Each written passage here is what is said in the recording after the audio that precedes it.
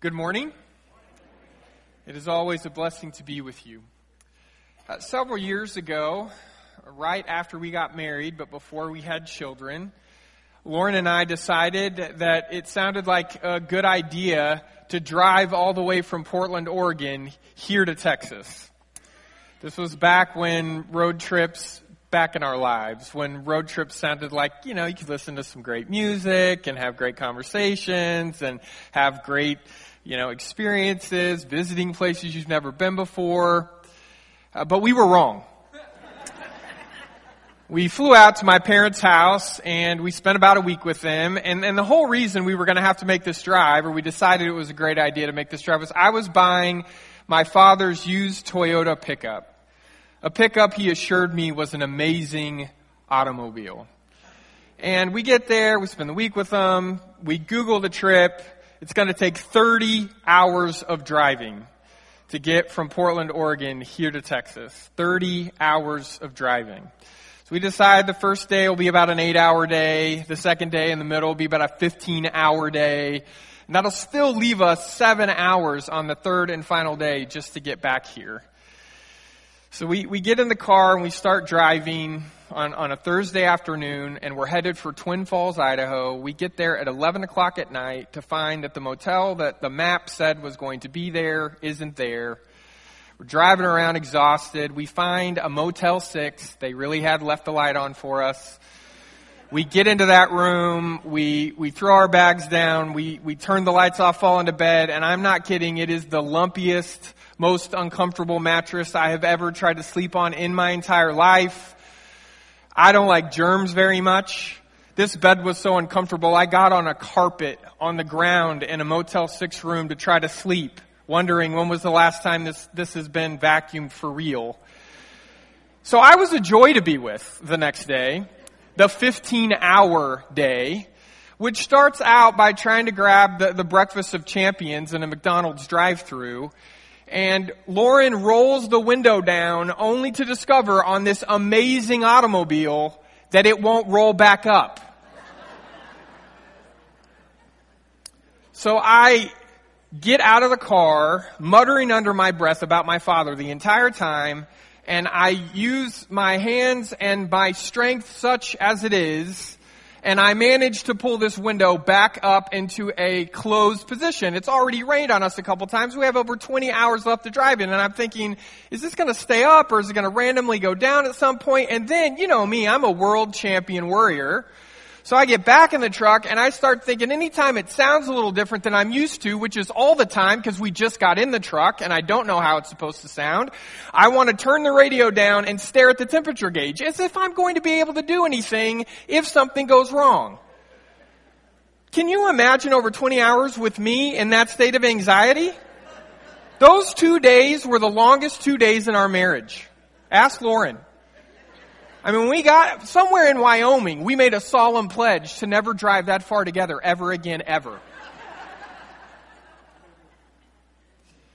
Now, as we find them this morning, the Israelites are not stuck in a mid-sized pickup with a broken window, but they have been on a road trip that feels like they may never get there. They've had moments of being hungry. They've had times where they're thirsty. They've had times where they're scared for their lives. There's been lots of complaining. There's been lots of no sleeping. There's been lots of arguing. More than anything else, I think there's been lots of worrying. Wondering if they should be on this trip at all. Wondering if they're ever actually going to live long enough to get wherever it is Moses and God are trying to take them. And then one day, they look up together and they see a dark silhouette of a rugged mountain in the distance. And Moses promises them that this is where they're headed. That for him, it's where it all started. It's the mountain of the Lord, Mount Sinai, where God first spoke to him. And Moses is sure. He believes. He has faith that God will speak to him again. So it's farther than it looks, but eventually they get there. And they set up camp. And then they wait. They wait for Moses to have the energy to climb the mountain, to commune with God. And he's tired, he's worn out, but that's exactly what he does. He starts to climb up the mountain, and they watch him, all of them, as much as they can. And he goes in their eyes from being a man that they can tell exactly where he is and where he's going to just a small speck, to then he's just a shadow, and then he's gone. They can't see him anymore, but he can certainly see them, and he looks down from that vantage point.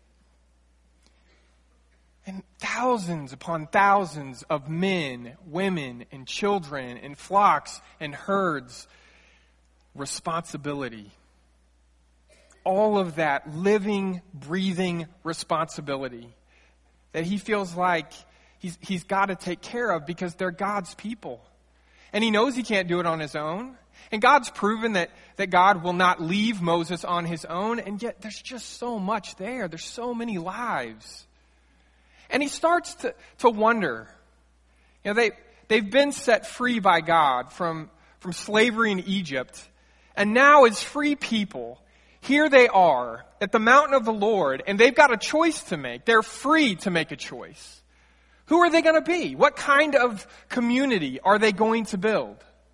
And it seems like there's all kinds of options open to them until God speaks. God interrupts Moses' thoughts.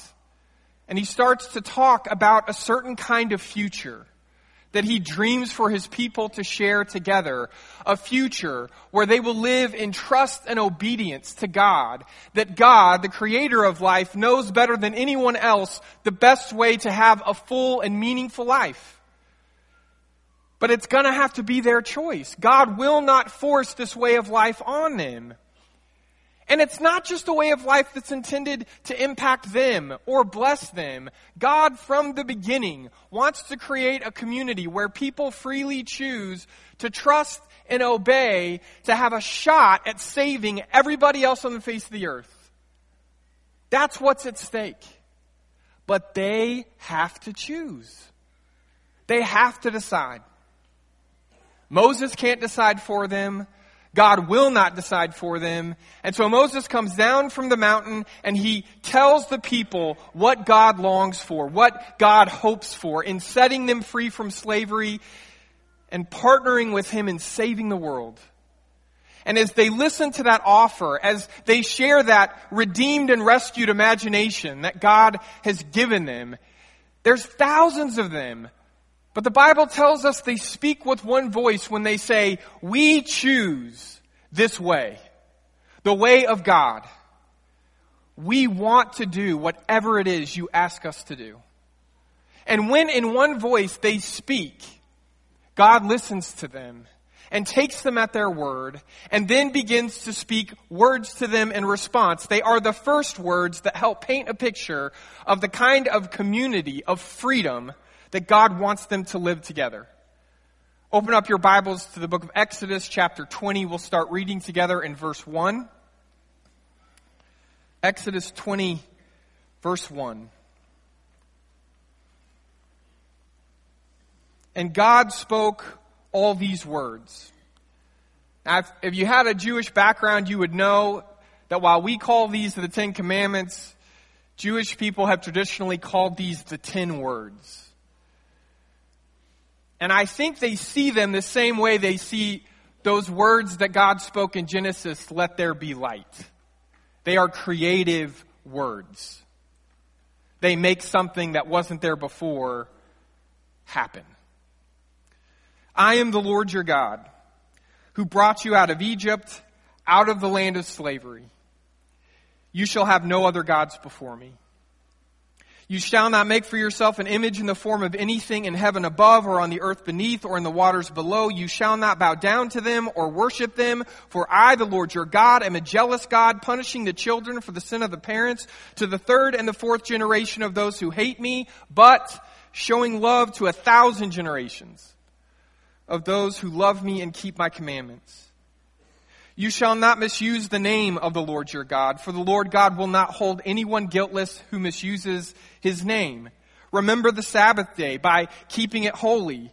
6 days you shall labor and do all of your work, but the seventh day is a Sabbath to the Lord your God. On it you shall not do any work, neither you, nor your son or your daughter, nor your male or female servant, nor your animals, nor any foreigner residing in your towns. For in 6 days the Lord made the heavens and the earth, the sea, and all that is in them, but he rested. He chose to rest on the seventh day. Therefore the Lord blessed the Sabbath day and made it holy.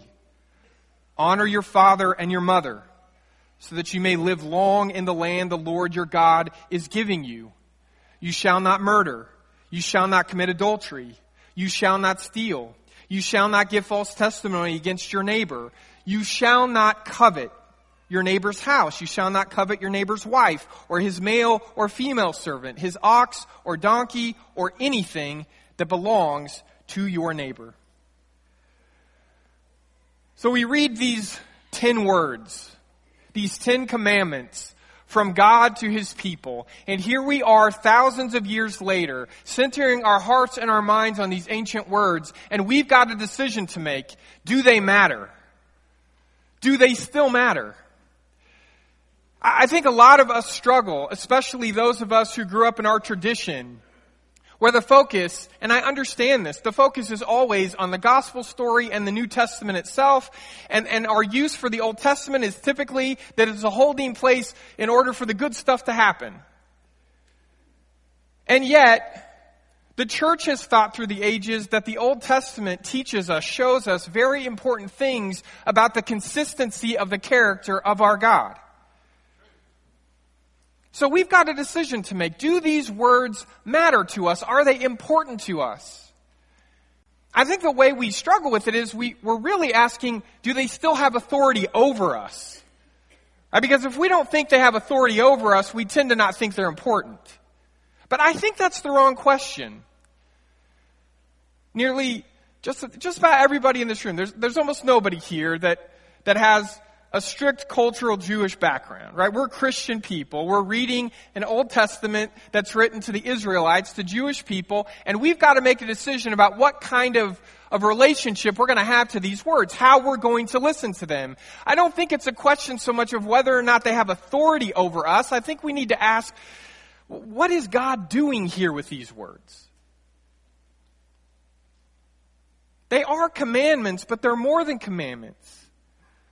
There's more content there than just you should and you shouldn't. There is the creator of life helping people understand what life could really be.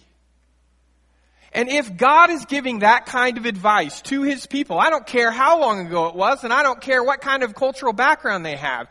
If the creator of life is saying this is what life could be, then it would do all of us, it doesn't matter who we are, it would do us a lot of good for us to choose to listen to the advice and the insight that God is giving here. So that's what we're going to do. We're going to listen with open hearts. We're going to listen, trying to let God shape our imaginations. Patrick Miller, a world-renowned Old Testament scholar, says that as we think about as Christian people how we might encounter the words of the Ten Commandments in a way that really impacts us, it might help for us to think of the Ten Commandments as containing within them the raw ingredients you need to build a good neighborhood you can move into. The raw ingredients it takes to create, to build a good neighborhood that you would want to move into. I like that. That's an image that I can understand. That as I think about, okay, how am I going to listen? What are these words going to mean to me? That God wants to help us live in a good neighborhood, in a physical place that's built on a foundation of divine love, a kind of a village of virtue instead of the slums of slavery, a slave camp, and that there really is, because of the Ten Commandments, there's this possibility for us to create a longitude and latitude where love is living. See, I think we tend to miss the level of importance in the Old Testament that God puts on place. That the people put on place, on having a geographical space on the face of the earth where people are living life the way it's always been God's dream that we could live it. That there's a place you can go. There are streets you can walk. There are houses, homes that are gathered together where people are sharing this life. And I love that. I love the idea that the Ten Commandments give us a way to not just think about an ideal that we think probably won't ever happen, but they're the raw ingredients for what God believes could happen if, like the Israelites before us, we would choose that freedom to be who God says we can be if we will live in trust and obedience. The Ten Commandments give us this chance. And I know that at first, as we read them, the Ten Commandments can seem less like a loving, compassionate song of wisdom and more like a repressive set of restrictive rules. I know that when you read them just grammatically, you find that it seems like there's 8 things you're never allowed to do and just 2 things that you should always do. But when we read the Ten Commandments that way, we're focusing more on how the words sound than focusing on what those words can set into motion. There's more to them than thou shalt and thou shalt not. Life in God's good neighborhood, life that's made possible when we try to live the Ten Commandments, is a life that's deeply rooted and powerfully shaped by the wisdom that God lovingly shares with us, not to control us, but for our good. God invites us, just as He invites the Israelites, into this creative covenant partnership where we have a shot at working with God to save everybody. But we have to choose.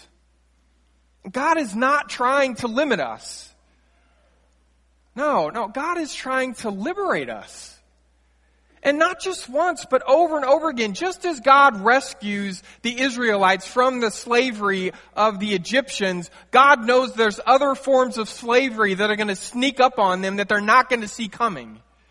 And God knows there can't just be one Exodus. There's going to have to be countless moments where God steps into their lives, where they have created small, selfish lives that are mostly about themselves. And He's going to help break them free from those small lives and help them see that they really can be a part of something that's better, that's worthwhile, that they can be a part of something they were created to always be a part of. And we're just the same. We don't need God to rescue us one time and be done with it. We need God to rescue us over and over and over again from those prisons that we create by mostly living for ourselves and only for ourselves. And that leads me to another truth. Life in God's good neighborhood is never a life that is lived by ourselves on our own. You need more than one house to call an area a neighborhood. You need more than one person to say that you're living in a loving community. My way of life directly affects your quality of life. Your life directly impacts mine. Let's think about what it's like when you live in a neighborhood with people and you start to get to know them. Think about walking to get the mail and you look out and you see a brand new couple just got home from the hospital and they're carrying a baby in a car carrier, like if anything goes wrong at all, the baby might break, right? And all the bags that come home from the hospital. Don't you smile when you see a family like that? Isn't there a hope that rises in your heart anytime you see new life? And conversely, if you walk out your front door and you see a foreclosure sign go up on someone else's house, isn't there a dark disappointment that settles in on your shoulders? Our lives are threaded together. We're connected in ways that we don't fully understand and we can't ever fully escape. I need you. You need me. We need one another. God knows this about us. The Creator of life made us this way, created us this way. Life is not meant to be lived on your own. That's why God's words to us don't only have to do with how we should relate to Him. No. God not only asks us to firmly place our eyes on Him as our one true God, the God who we are devoted fully to, but He firmly also sets our eyes on everybody else around us, people that God gives a name, and it's a non-negotiable name. You and I don't get to change this. God says the people around you, the people in your community are your neighbors. If you look in your Bible at the opening phrase of the Ten Commandments, you'll find that the words are, I am the Lord your God. And if you look at the last phrase, you'll find your neighbor. And it makes sense because those are the two realms, those are the two relationships that God is calling us to be good and holy and true in how we treat God and our neighbors. But the more I think about it, the more I've looked at the Ten Commandments, the more I feel like those aren't two separate relationships as far as God is concerned. And it might be helpful for us to think about it not as God over here and our neighbors over here, but to place them together. I am the Lord your God, your neighbor. Right? Maybe it's God who's moving in next door. When the family from Denver starts to empty their battered U-Haul. Maybe it's God who's moving in next door when you see a single mom and her 3 kids start to carry overflowing boxes in from the minivan in the driveway. Maybe it's God who's moving in next door when you see an older gentleman who just lost his wife 7 months ago start to empty his car and move into a new place that doesn't feel like home yet. Maybe it's God who's moving in next door whenever a child of God moves in next door. And maybe that's what God is helping us to see if we'll let Him.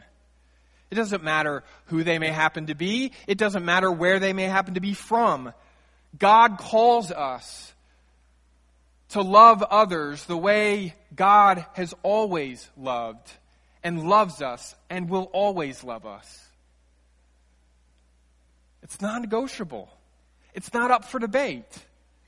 God wants us to create a place, a space on the earth where we are free to make the choice to make everyone feel welcome. To make everyone feel like they have a place here.